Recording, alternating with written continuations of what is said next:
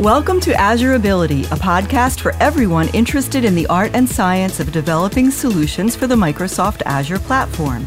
Each show brings insight from the folks who know Azure best, including the cloud solution architects who help Microsoft's leading clients devise the most innovative and interesting solutions on the planet, as well as the engineers and program managers who build Azure itself. Listen in, and you'll be sure to speed your journey into the cloud. And now your host, Louis Berman.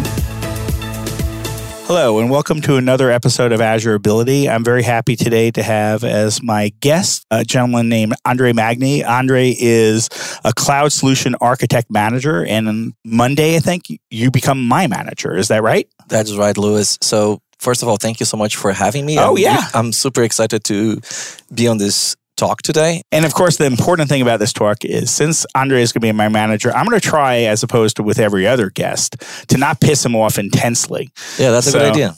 Yeah, that's actually a good plan, Louis. I don't know if it'll work. I don't have a lot of skills in that area. But anyway, we're here to talk all sorts of things around AI and the data estate, but mostly AI. Andre is a specialist in that. He actually literally is going to become my manager, which is a little odd. You were my manager for about a week or two, about a year ago. It was like a blip. So I missed you. You're finally here, man. So Louis and I worked together before on several customers, and due to some transitions at Microsoft, I became his manager for, I think it was a month, and then there was another reorg, and then Louis went away with another manager for a year and a half. I was cheating on you, man. I know. It was for almost 2 years, and now we're back.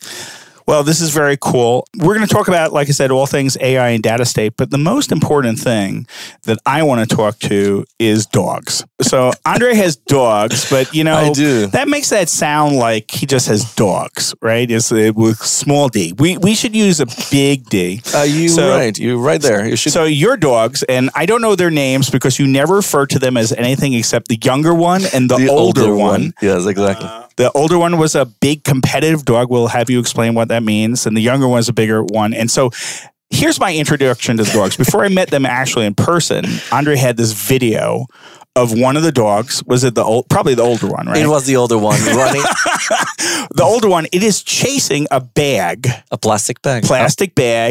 Around a loop of, what's it called? So the sport is an AKC, American Kennel Club, ported sport called Lure coursing.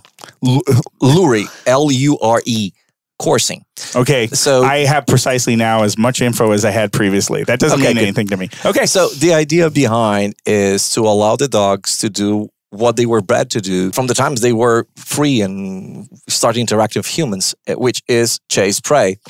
So this sport allows them to actually exercise and have fun chasing plastic bags instead of live prey. So that would not go well, as you all can understand. So basically, we tie plastic bags to a string, and through a systems of pulleys and engine, we pull that string. It's not just a string. It's like yards and yards. It's like hundreds of yards away, right? Yeah. So usually the competition is around 1,000 yards.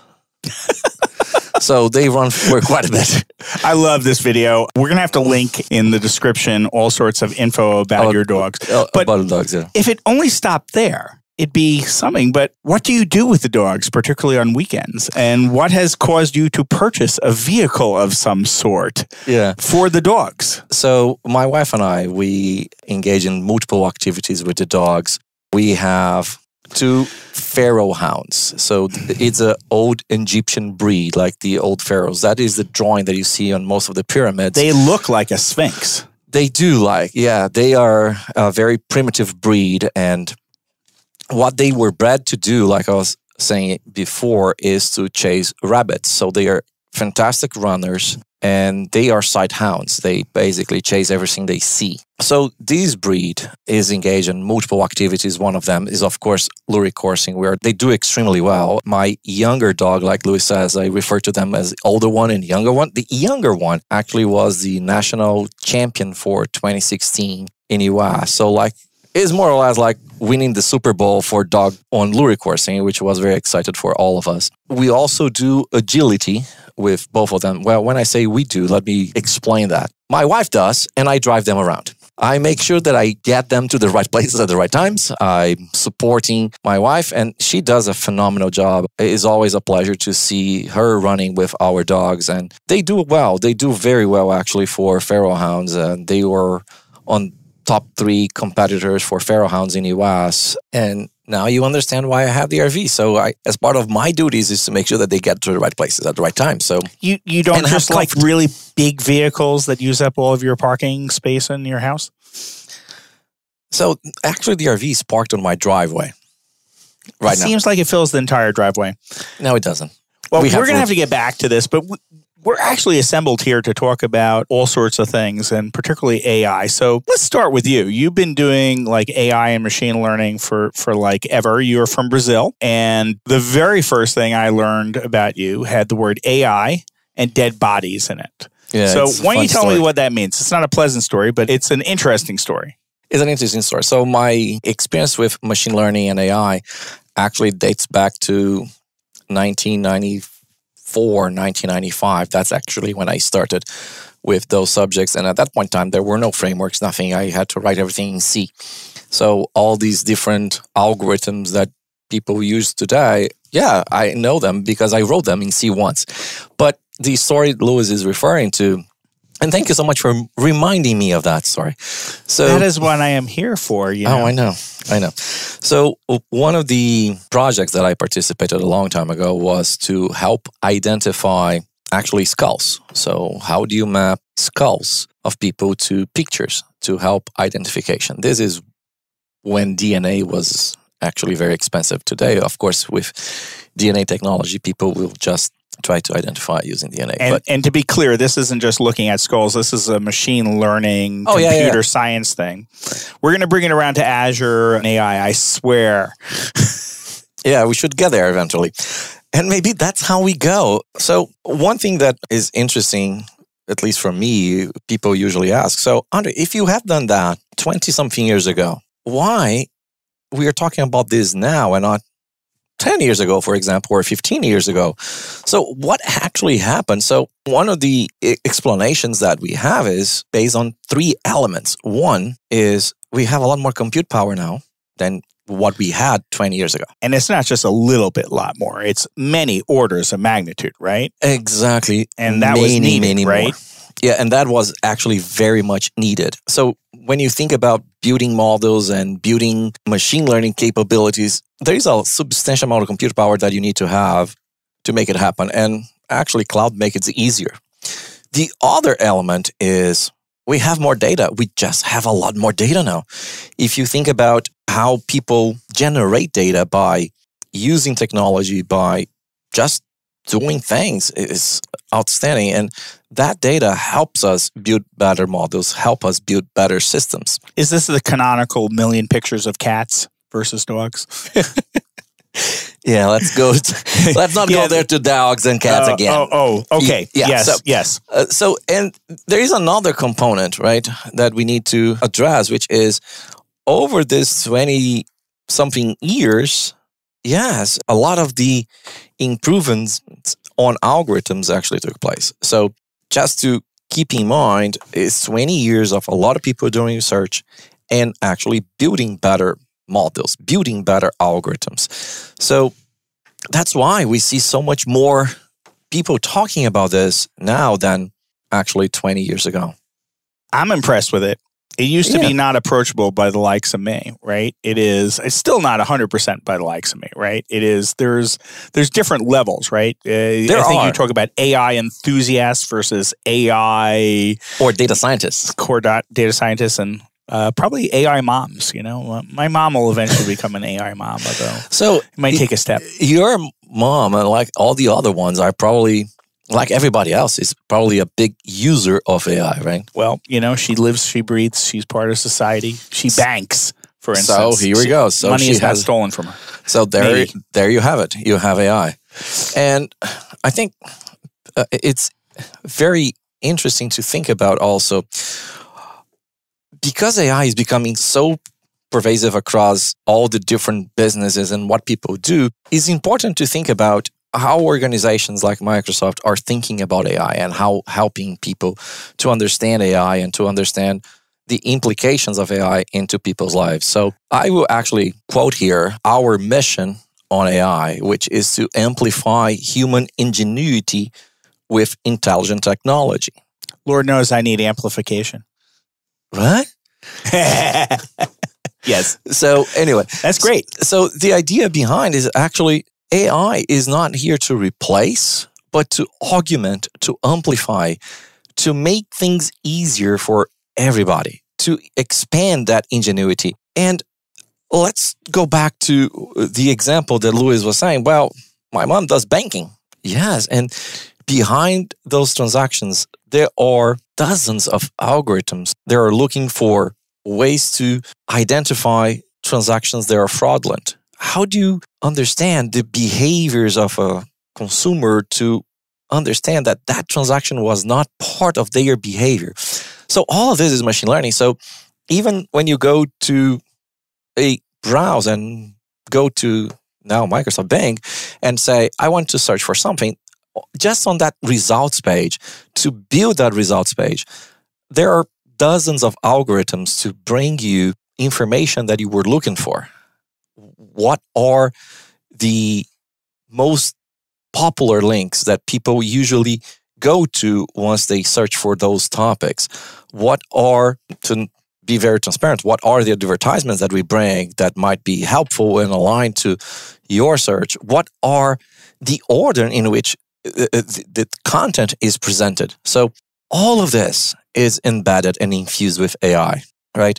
So AI is on everybody's lives today. It seems everywhere lately. It does. Particularly in Azure, right? You know, It does. So Microsoft is a platform company and Azure is a platform for building stuff. So literally Azure has hundreds of mainline services, and there are things like hosting websites or doing databases and stuff, or doing secure networking. Seems like literally every place I look, Azure and AI are starting to become synonyms, right? Yes, and even on how we develop our products, how we develop new capabilities into everything.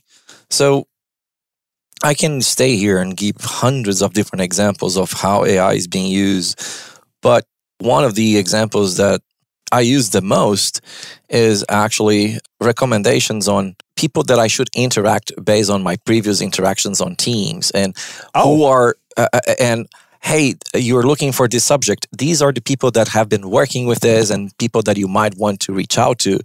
So just to make your job better and finding the information and connecting the dots and connecting information with you and you with information. This is fantastic. This is a subject that I'm very passionate about. And really, I'm super, super excited. Microsoft MakeCode brings computer science to life with fun projects, immediate results, and both block and text editors for learners at different levels. With MakeCode, students can build a cardboard air guitar, a magic wand, a milk carton robot, or play with MakeCode Arcade, a retro 80s game development platform. Even make it rain chickens in Minecraft. Visit makecode.com to get started. So how does one get started, particularly in an Azure sort of sense? I don't, it's this blur of functionality. I've taken these sort of high-level things, which have left me a little bit more confused, pillars, as it were. How does I get started? That's a great question. And I think that is a question that everybody has. So we see all this, but then there is a little bit of, okay, that's great, but how do I start? So there are actually multiple ways, and really depends on your comfort level and what you like to do. So one easy way to do it is use what already exists. So if you are a developer and you say, hey, I was trying to add additional capabilities. I'm trying to add, for example, vision or speech or even a bot. How do I build a bot, right? So how do I add that ingenuity, or how do I add that capability? So within Azure, we actually develop a collection of APIs and frameworks to allow developers to quickly integrate AI capabilities without being a data scientist. So I will give a simple example that we have a lot recently is on building a bot. building an intelligent agent to interact, to help people find information more quickly or to find details about insurance more quickly.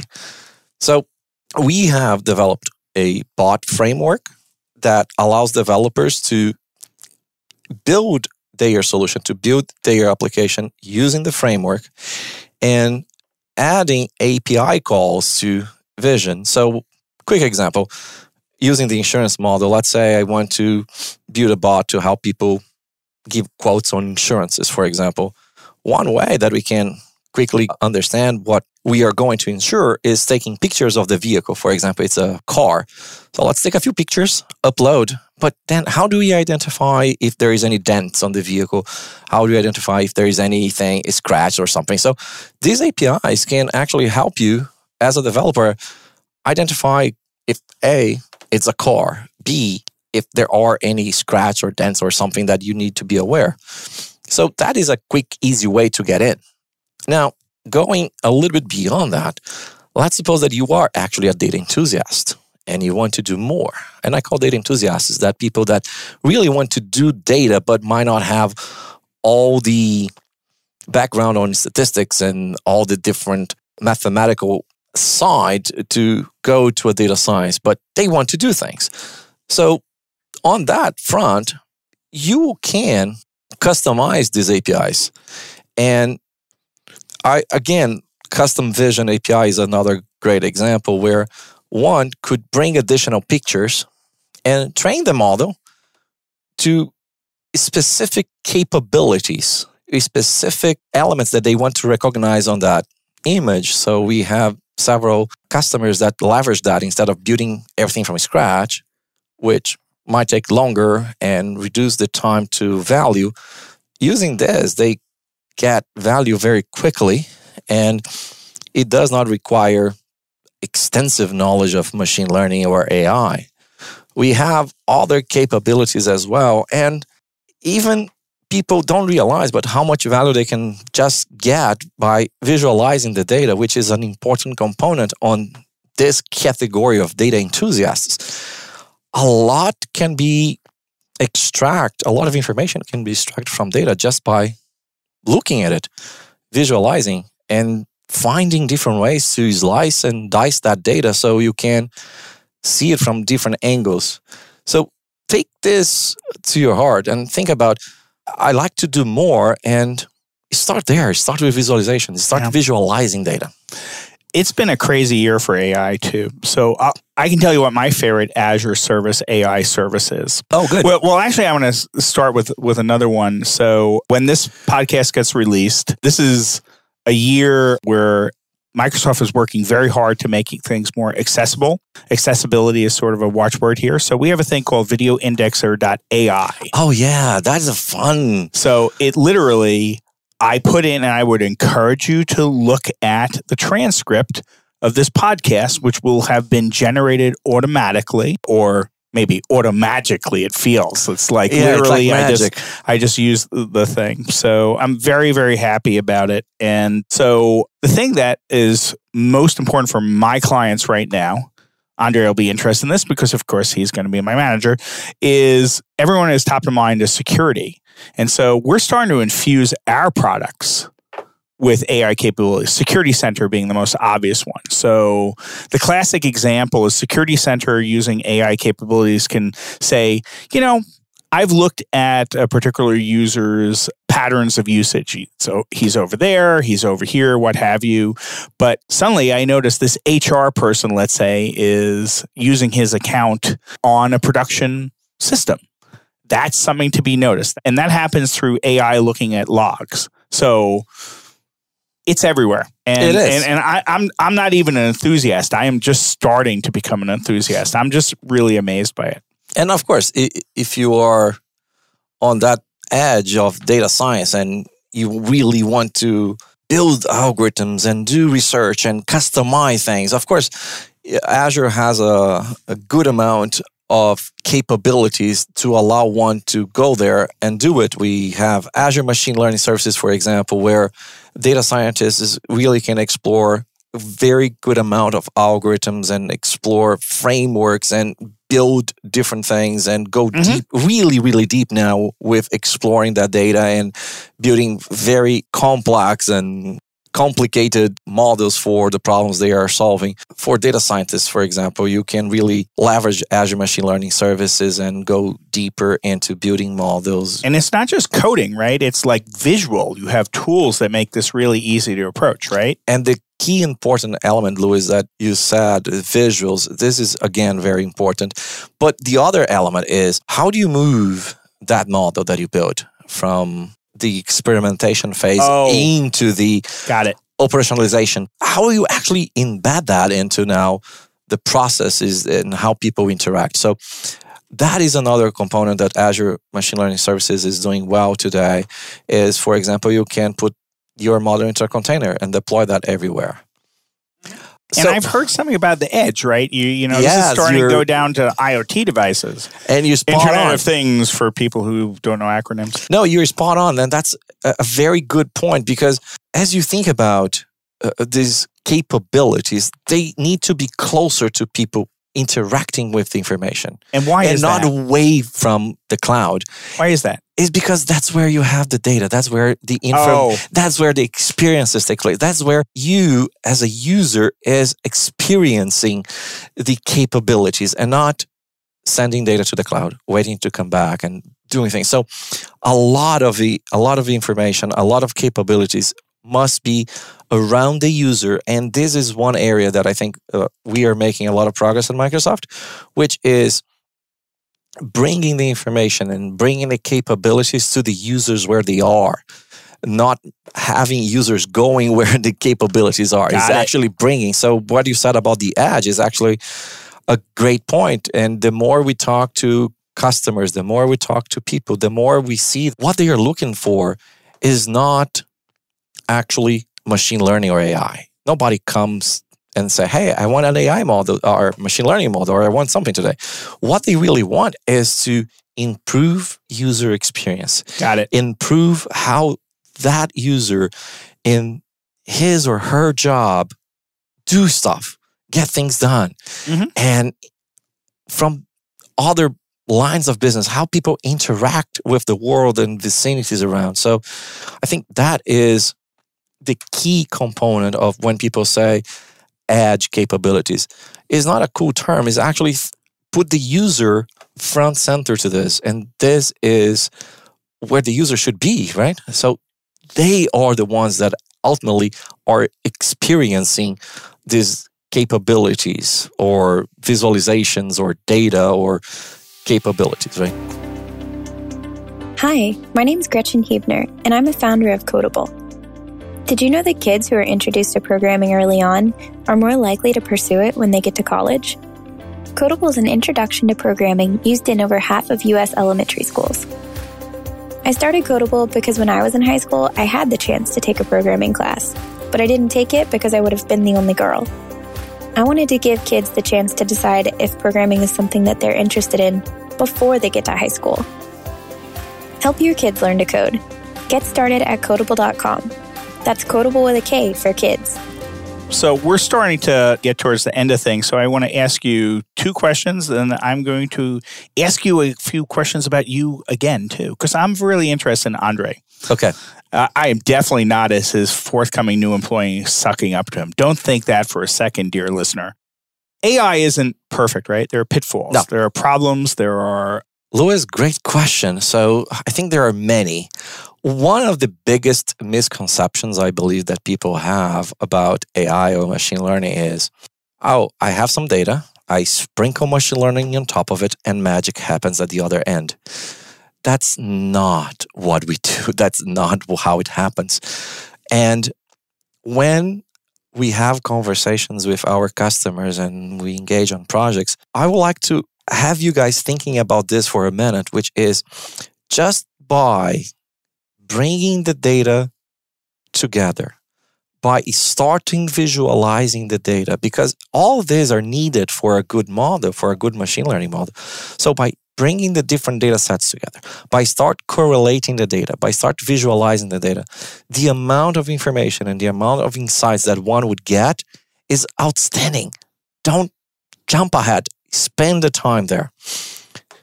So this is the biggest, one of the biggest pitfalls on this space is not having the right data or jumping too quickly through machine learning on top of numbers, because at the end of the day, these things are algorithms. So you put data in, data will come out. And I will quote one of our leaders here at Microsoft, Judson Althoff, because, and he says, and actually I love his statement, which is, having machine learning on the wrong data just makes one take faster decisions, but the wrong ones. Yeah. So think about that. Being able to accelerate the decisions based on wrong premises, actually you are accelerating bad decisions. So don't do it. Take the time, analyze that. So that is, I think that if I had to take one, that would be the biggest one. Take the time to understand the data. Cool. So where do I learn about this, by the way? I mean, I assume we have information about this all over Microsoft, right? Oh, yes. So Microsoft is actually investing quite a bit on education and learning. So not only we have a collection of videos and documentation and presentations, we are actually also releasing learning paths where one could go step by step and learn. We have certifications around it. And of course, docs.azure.com is a great place to go. Cool. You have actually a lot of demos that you can download and try yourself. There's a lot of free API time for you, or try it out. Because at the end of the day, that's the best way to learn, is try and failing and going again and then making a big hit and keep going.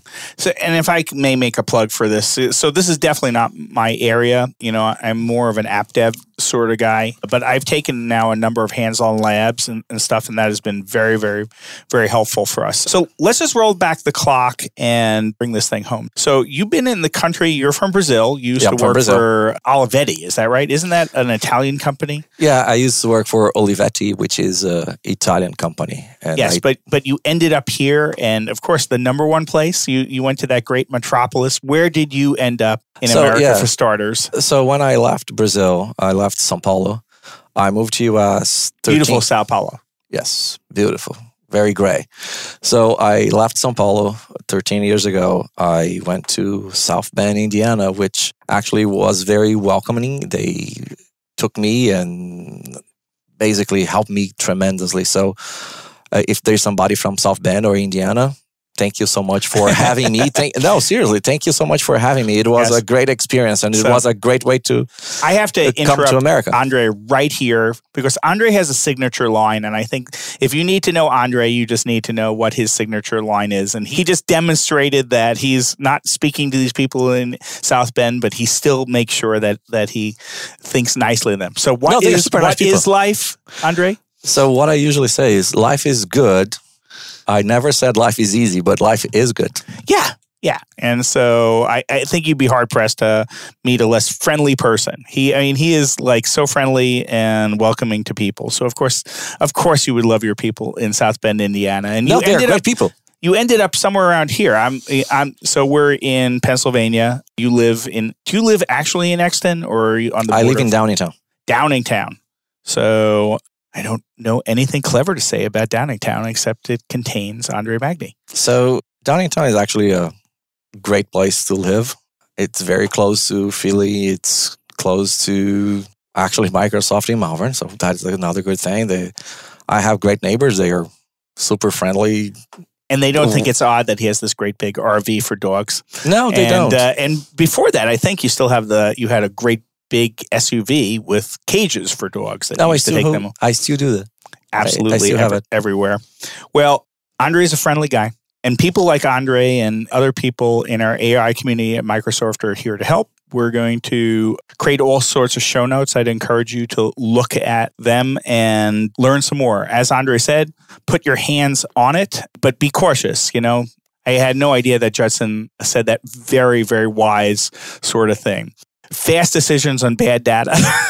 That's going to be a really bad thing. Not a good idea. So take your time understanding where the data and the premises are before taking decisions, it could have a very negative effect if you're not careful. Well, cool. We're going to end it here. Thank you so much for Thank you, Louis. guest, Thanks for having me. Andre Magni, my soon-to-be manager, a cloud solutions architect, and keep your head in the Azure cloud.